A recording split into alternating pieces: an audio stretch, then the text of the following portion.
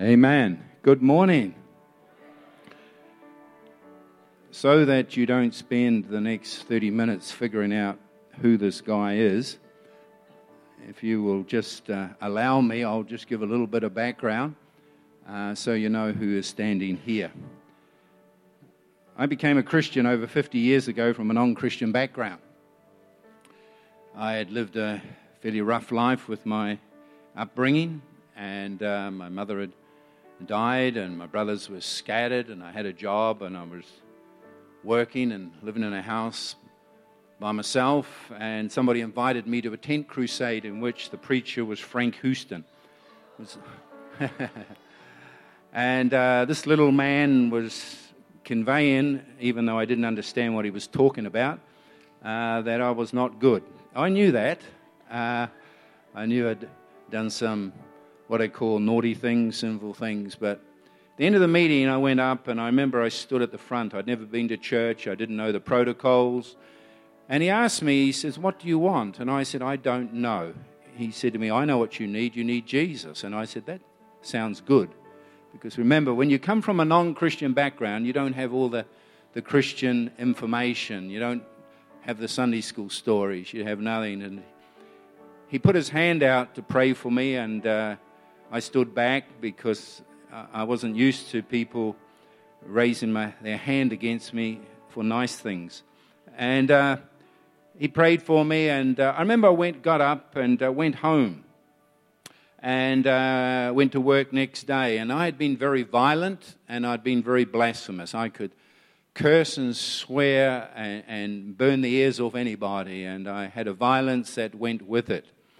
And when I got to work that day, one of my work colleagues accidentally tipped a jug of hot water as he was walking over to make morning tea down my boot. I don't know if this was demonically instigated, divinely instigated, or just an accident. I'm not going to go there. But I do know that rather than react with a violent expression of blasphemy and cursing, and then taking him by the scruff of the neck and dealing him with a proper blow, I found that there was a grace. And I didn't swear. I had lost 3/4 of my language from the night before, and what I had left wasn't very good.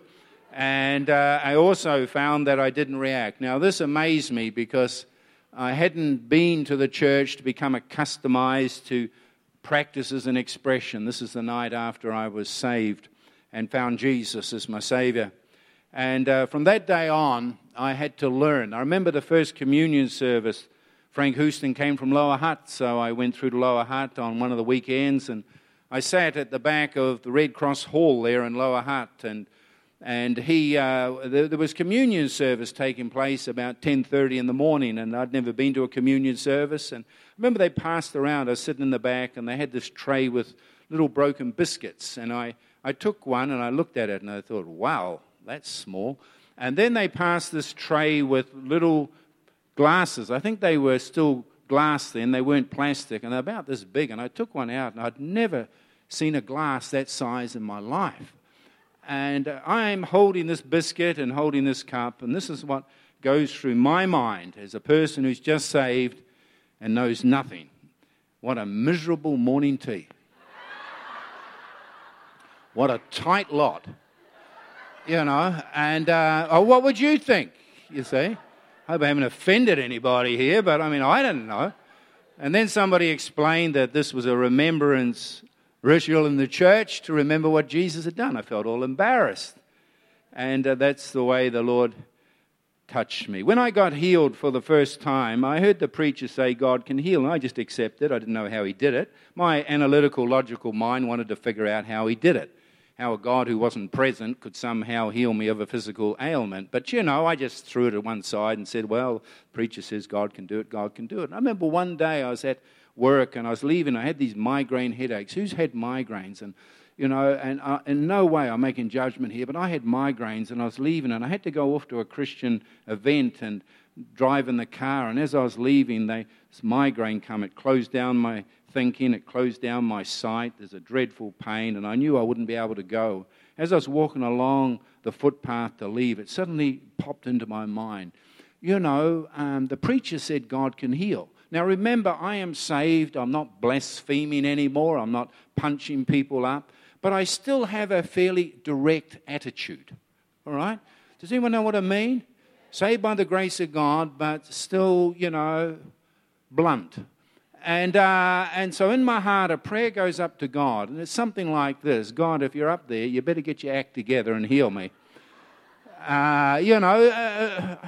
I haven't offended anybody, but I'm just born again. I haven't gone through this melancholy sanctification process yet, And so I just pray this out of my heart. And as I'm walking out, one of my workmates is got one of these big shooting planes. In the olden days, before you had aluminium windows, you had these wooden windows. And he's planing this wooden window up on a ladder. And as I walk underneath, he brings it down and he cracks me right on top of the head.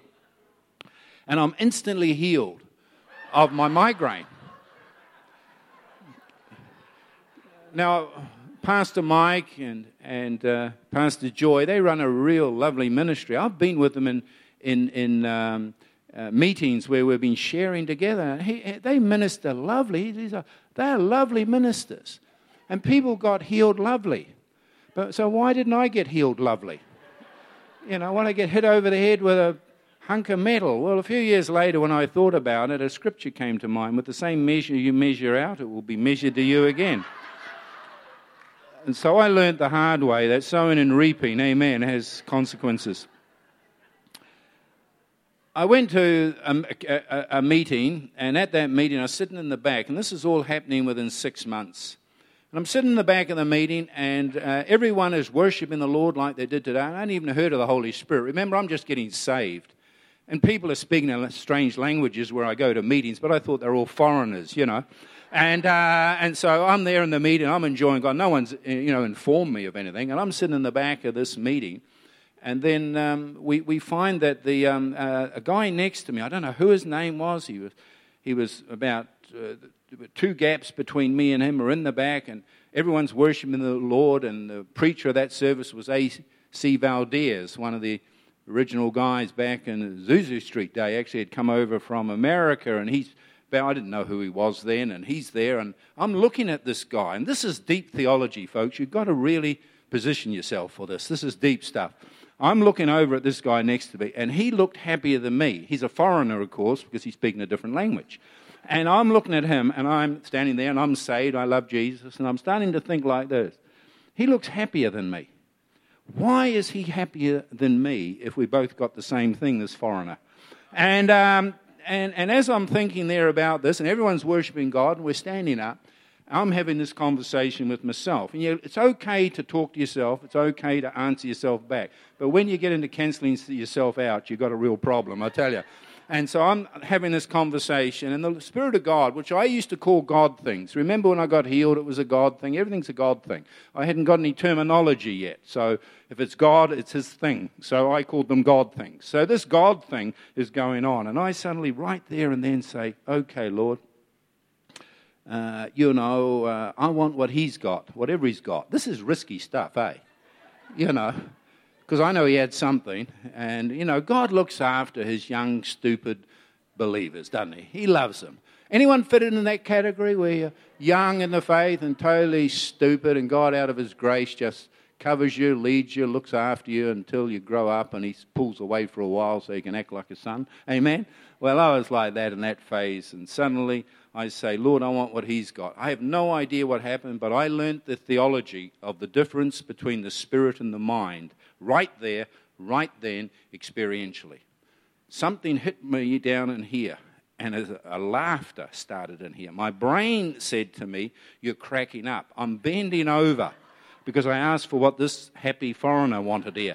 And I'm bending over, and my brain is saying, you're cracking up. In here, there's this huge laughter. And as I'm bending over like this, I'm really getting concerned up here.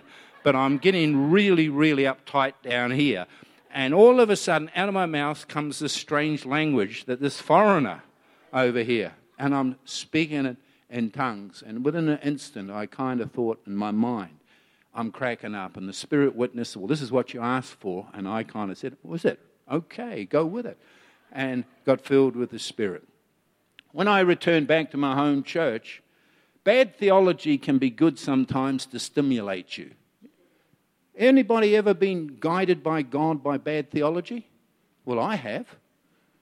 It shouldn't hang around and take root in your heart and life, but sometimes it can motivate you. I was sitting in a church like this, and I felt that if I wasn't baptized in water, immediately I was going to go to hell. And I'll tell you, that was a great motivation, because I'd already seen one baptism service, and I couldn't see the logic of being dipped in water once I was saved in Jesus. But I'll tell you, when I was in a service, and a bad thought came to me, an untheological thought, is if you don't get baptized, you're going to hell. I'll tell you, I got motivated. And I went up to the elders after that meeting, and I said to them, I got to be baptized. And they said, well, we can arrange it next week. I said, no way, it's got to be today. Yeah, I'm going to hell tonight. I want to be baptized today. You know, bad theology is good stuff to get you moving. All right? Now, I've got to get it corrected later on. Otherwise, I'll be baptized every day. Amen. To assume. But anyway, there's baptism in water, and we had to go out to a farm. And one of the elders were at meeting out on a farm, and they said, come out to the farm. And it was the middle of winter under Mount Taranaki, and we went out to the Matapu farm there. And I turned up, and my car broke down, so I had to get my brother-in-law to drive me out. And we went out there, and I turned up, and they said, okay, we didn't have time, to clean up where they normally baptize. So they said, are you happy to be baptized in the cow trough? And he said, so I said, it doesn't bother me. I'm not into hygiene or anything like that. If you knew what I was like, I'm not into anything. I mean, it's water, be baptized. So we march over to the cow shed, and it's one of those big triangular ones. And it was freezing in the middle of winter. I couldn't believe it. Must be an idiot when I think about it now. And I climbed into the trough there, and one guy on one side and one guy on the other side, and they baptized me in water, and I came out. And folk, I want to tell you, now I'm not going to hell. Well, I was saved through faith, and it's good to have water baptism as an affirmation of spiritual declaration of how you're going to live in the future.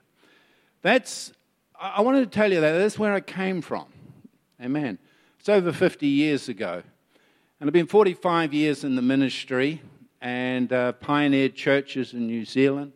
And I've also operated on big churches and small churches and in our movement and missions and church planting and done all those bits and pieces. I don't want to talk about that because I've gained stuff over the years.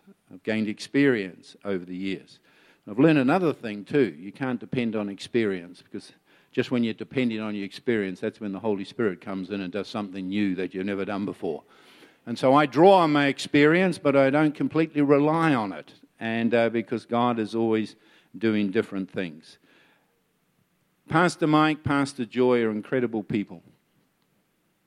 And I've often shared the Apostle Paul went through 6 phases in his ministry and his life.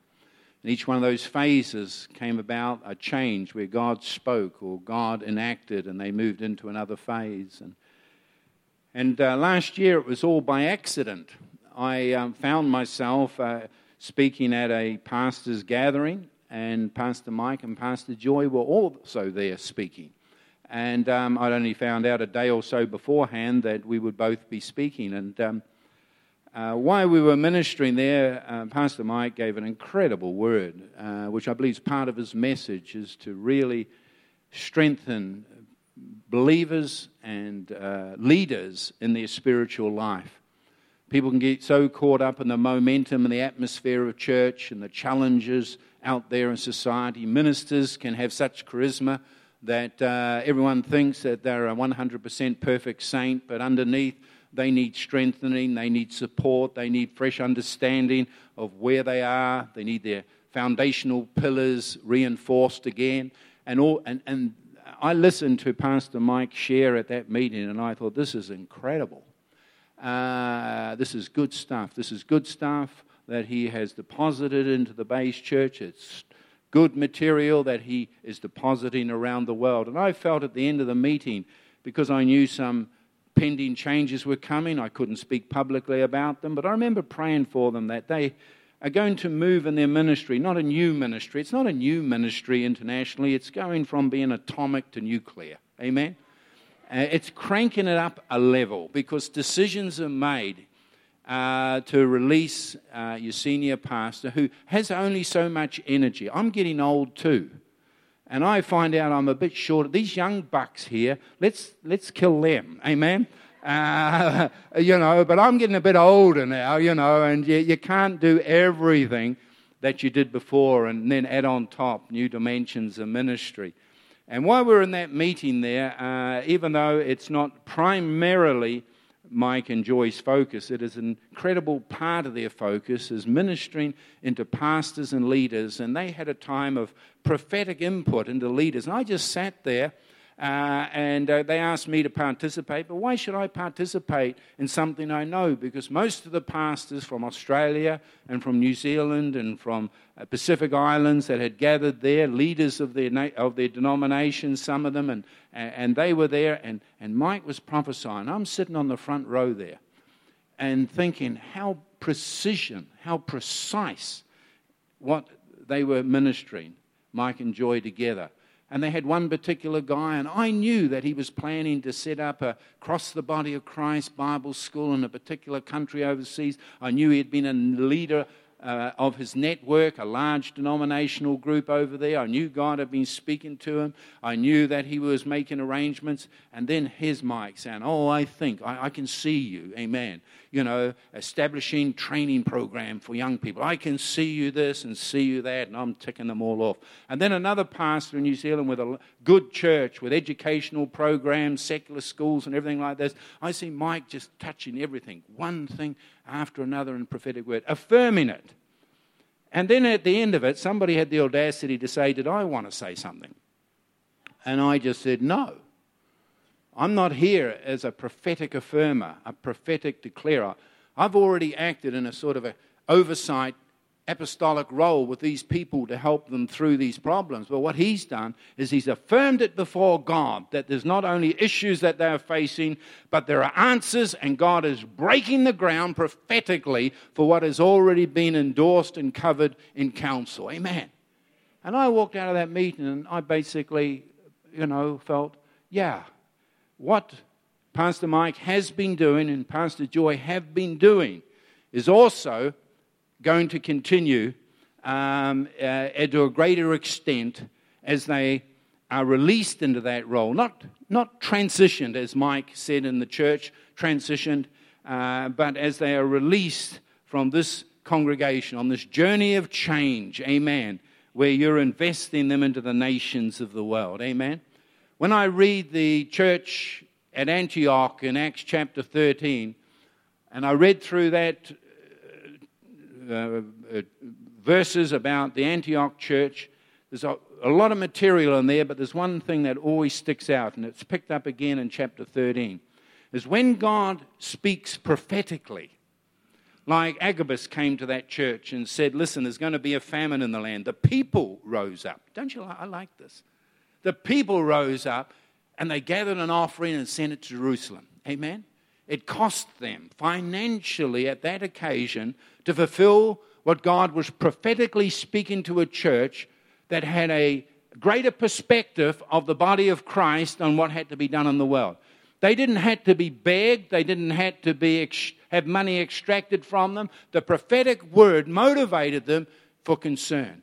And when it came later on in Acts 13, and the leaders of the church, the prophets and the teachers were praying together, they were ministering to God, they were fasting, they were giving priority to where the church was going and what the church was doing, the Holy Spirit, at the end of that cycle of consecration, of prayer, of giving God first place, at the end of that cycle, the Spirit of God said, separate me, Barnabas and Saul, for the ministry that I've called them. Now, these guys are key leaders in the Antioch church. And because there is a prophetic atmosphere, again, it's costing them to send the best into the nations of the world. But that church was a church that was developed in the culture of Jesus. This gospel shall go into all the world. And as you speak prophetically, Lord, we will, amen, hear that word and abide, even if it is costly to us. And so I believe that through proper processes, with your leadership, with your oversight, with Mike and Joy involved, with with counsel from the outside, overseers, prophetic oversight. That's me and Mike. Will do that. Mike's role is interim executive minister. He's just taking burden off Mike, never superseding Pastor Mike here. Mike Wittenberg is taking a role to assist in this process, so that in working with the oversight team and Lynn, a lot of things are just not reverting back through this transition stage to Mike and Joy as they're preparing themselves for the future. Amen? So I think we're in exciting days. And I'd just like to share very quickly, because I'm going to be quick, we're nearly done. And it's time to go and do what needs to be done next. But I'd like to just share some thoughts with you from the Word of God. I heard a song that was being sung this morning. It says, "Swing wide your heavenly gates, prepare the way for the risen Lord."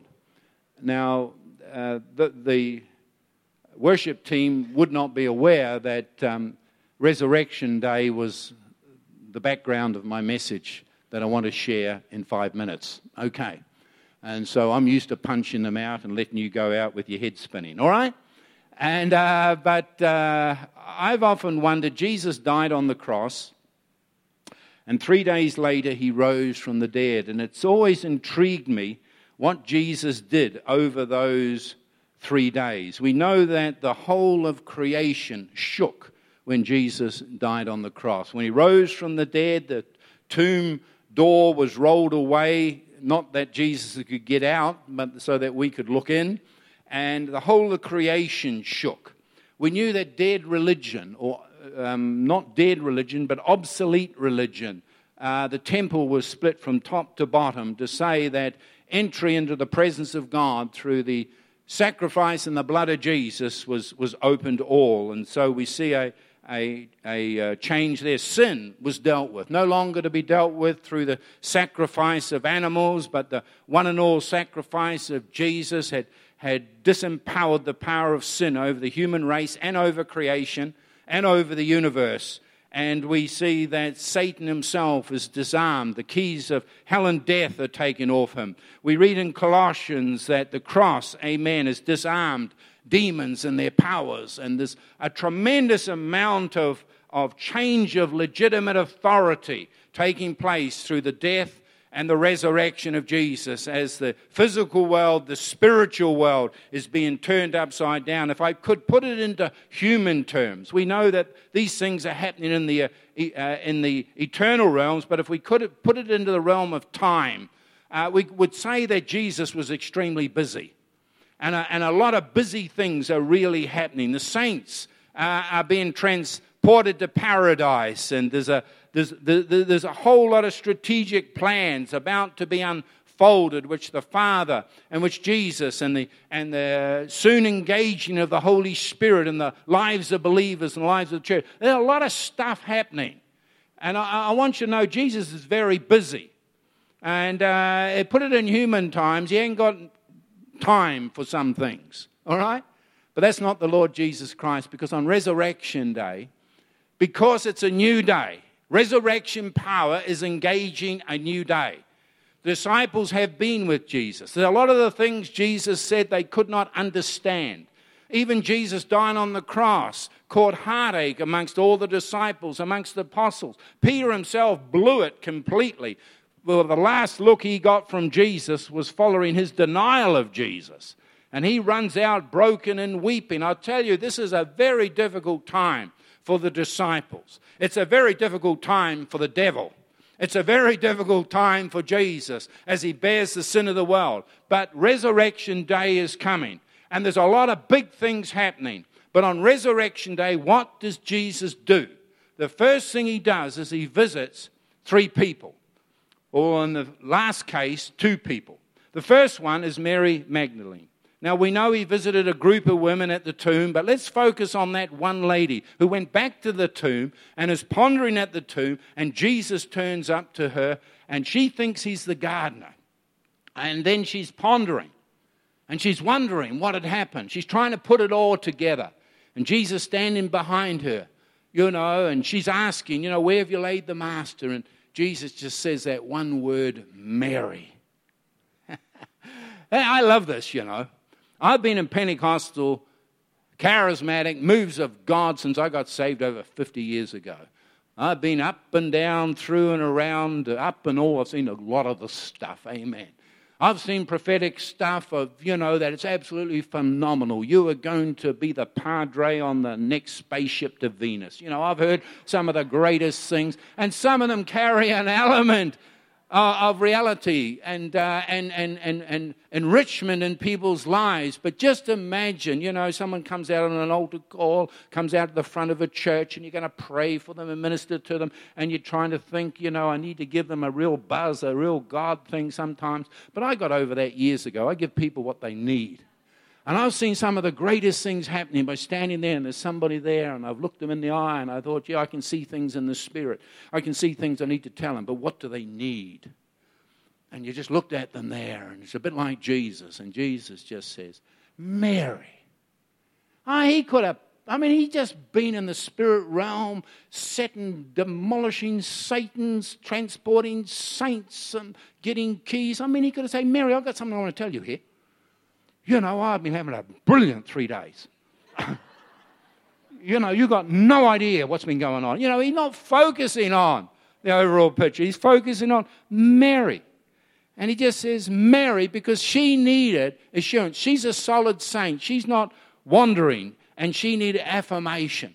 And I want to say here this morning, during this transition phase, it's like a resurrection day. It's not completely new. I want to just bring the picture. It's an extension, but it's an extension into the next phase of ministry as a church. And some people are probably standing there and you're solid saints. You've been around. You're like Mary. You're at the tomb. You're trying to put it all together.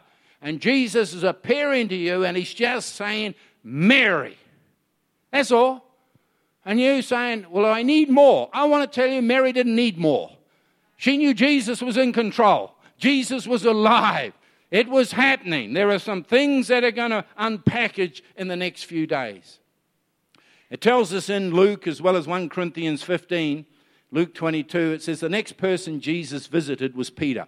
That's one conversation I would like to have been party to. There's nothing in the Bible about that. It really drives me nuts. It just says in Luke, Jesus has appeared to Peter. And in 1 Corinthians 15, it says he appeared to Peter. Now, Peter, 3 days earlier, had denied the Lord Jesus Christ.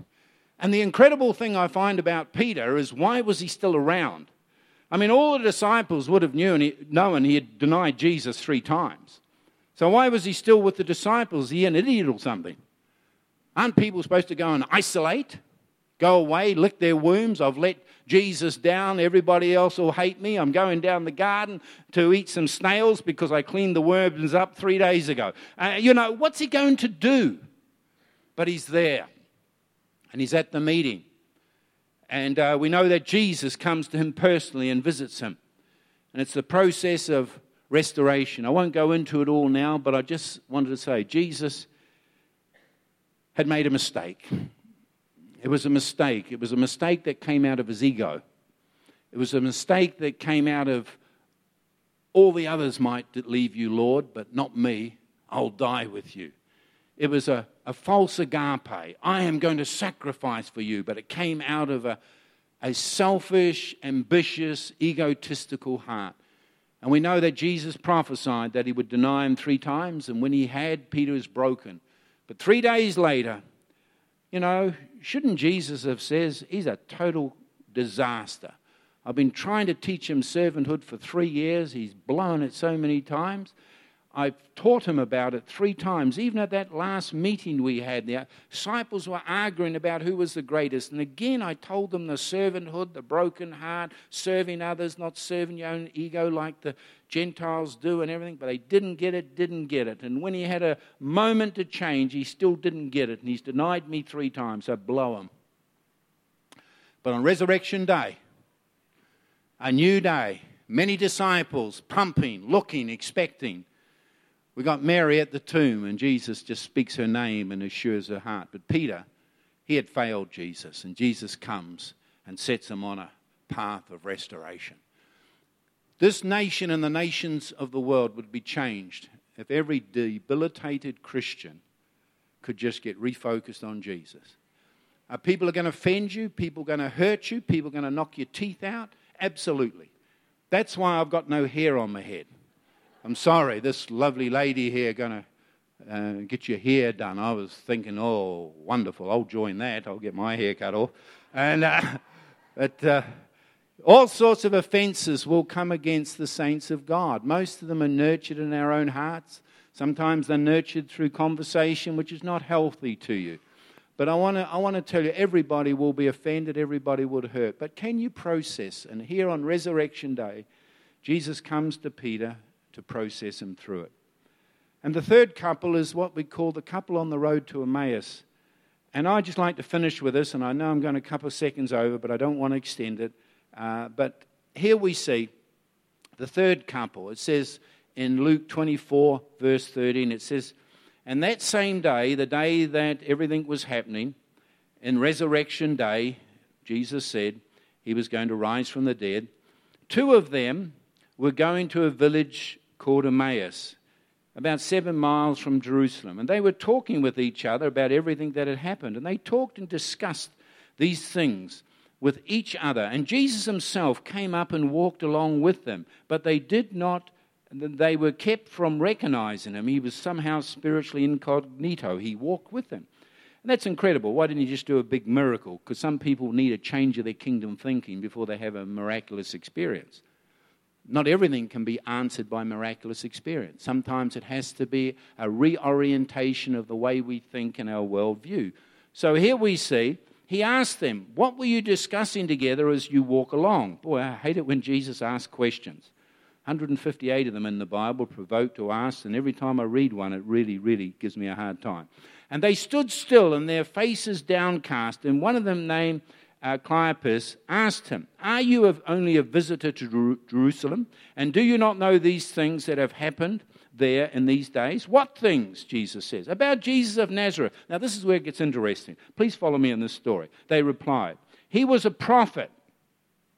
About Jesus of Nazareth. He was a prophet, powerful in work and deed before God and all the people. These are these two bods. And the chief priests and our rulers handed him over to be sentenced to death, and they crucified him. Now, verse 21 is the crucial verse. We'll come back to it, but I'll read it now. But we had hoped that he was the one that was going to redeem Israel. And what is more, this is where it gets really nutty. What is more, it is the third day since all this took place. In addition, some of our women amazed us. They went to the tomb early this morning. They went to the tomb but didn't find his body, and they came and told us that they had seen a vision of angels. Oh, this is good stuff, isn't it? And who said that he was alive. And some of our companions, that's Peter and John, went to the tomb and found it just as the woman had said. But they did not see. Now, Jesus in the Greek here really loses it a bit. He says to them, foolish, how foolish are you and how slow you are to believe all that the prophets had spoken. Here's the question. If Jesus had declared that he was going to rise from the dead, and prior to leaving Jerusalem, these two people had all this evidence of angelic witness to women and two of the key apostles going there and verifying it, why the heck were they walking away? You ever ask that question? I mean, it isn't just that they got up in the morning and thought, nah, this didn't work out, I'm moving on. They had all this evidence. They had been with the disciples. They had heard the testimony that the women had brought, that angels had spoken, that it had been verified, the tomb was empty, Jesus is gone. Yet they are walking away. And the key to that is found in verse 21. It says in verse 21, but we had hoped that he was the one who was going to redeem Israel. Sometimes we can create agendas and ideas in our own mind. And yet God is moving on to a new phase. It's Resurrection Day. There's a lot happening at Jerusalem. That's where Jesus is. But their own theology had them walking away, nullifying what they had heard, simply because it did not fulfill their agenda. We had hoped that he was the one. that was going to redeem Israel. No. He wasn't going to bring back a political, social kingdom at that time. What he was going to do is release the church into the world with the power of the Holy Spirit. Amen. And so what I'd like to just say as I conclude today is on Resurrection Day, amen, and I'm taking this as an example, as your church, as your people, as your leaders process through this phase of change. It's not a back step, it's a forward step. And Mary's, just hear the fact, Jesus, Mary groups of people, just hear, Jesus is there, and he's speaking your name, and he's saying he's right in the place. Anyone who has failed, made a mistake and blown it like Peter, you haven't, listen, I blew it a number of times as a Christian growing up, not reverting back to the world. Do you know, Frank Houston told me when I went to his 50th ministry, he's dead and passed on now, but when I went to his 50th ministry celebration in Sydney, I actually asked me to say something, and I did mention, I said, look, do you know that when I was in Bible school, they were going to kick me out once? And he stood up and said, not once, 3 times. He said, but I knew God had something on your life. We stuck with it. My wife recently was at work, and they asked her, where did you meet Cam? And she says, I met him when he turned up at church as a new convert. And he had a beat-up old Citroen. He had boots on, shorts that were falling off him, and no shirt. And she said, well, what appealed, you know? And she said, absolutely nothing. But God gave me that moment where 2 minutes I could show that the book of the cover might be dreadful, but inside was a gracious, nice person. I knew I'd rattle you on that one. Could you imagine Peter standing up on the day of Pentecost, having not been changed, carrying the arrogance that he carried before he had been broken and reformed? But God reformed him because he had a future. Can I pray as I hand back to the pastor? Thank you. I've stolen an extra 5 or 6 minutes. Father, I just thank you today for this wonderful congregation as they journey with, Lord, this change, but not a reversal, but it's a change as a journey. As the pastor said, we're journeying into the future. And Father, we just pray for Mike and Joy. Father, I ask that the leadership team, the oversight team, I pray, dear God, for the pastors and those involved in the various ministries of the church, that you'll stand before them as you stood before Mary. And you're not just going to come out with a lot of profound qualifications, ratification statements. They have their place. But you're just going to speak your presence there. I'm here, Mary. I'm standing right here. I'm resurrection life. I have a future. I have a plan. And Lord, with Peter's, and Lord, you visit them. Lord, we'd love to know what that conversation entailed, but we do know what unfolded from it. The restoration of a new heart, a new servanthood, a new desire to serve you at any expense. And he became part of the future. And Lord, those ones that were walking away because they'd written their own agenda over the situation, and they didn't have an ear to hear what God was saying. They didn't hear the voice of the women who came back and said, the Lord is risen, angels told us. They didn't hear the affirmation of Peter and John. They didn't hear that because of the power of the word that they had written in their minds and hearts. But Jesus, you walked with them. And as you walked with them, you stimulated their spirits, you inflamed their hearts with a prophetic word that this was what God was doing. And right at the end of that walk, you revealed yourself to them, and they were stimulated, and they immediately got back into Jerusalem to be part of the next phase of your purpose in the earth. Father, I commit this congregation to you. In Jesus' name, amen. Pastor.